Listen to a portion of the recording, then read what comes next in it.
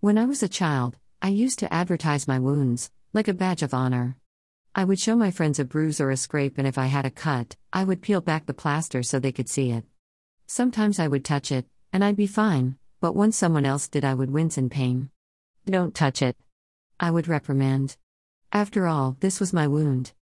As the day wore on, the story I told about how I got the cut or bruise would also grow, but at the end of the day, that story would have written its final chapter. The next day, I could not return talking about it because it was now stale news.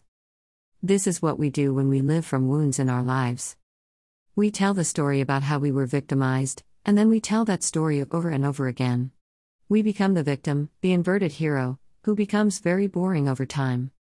This story is one that goes nowhere once you've told it.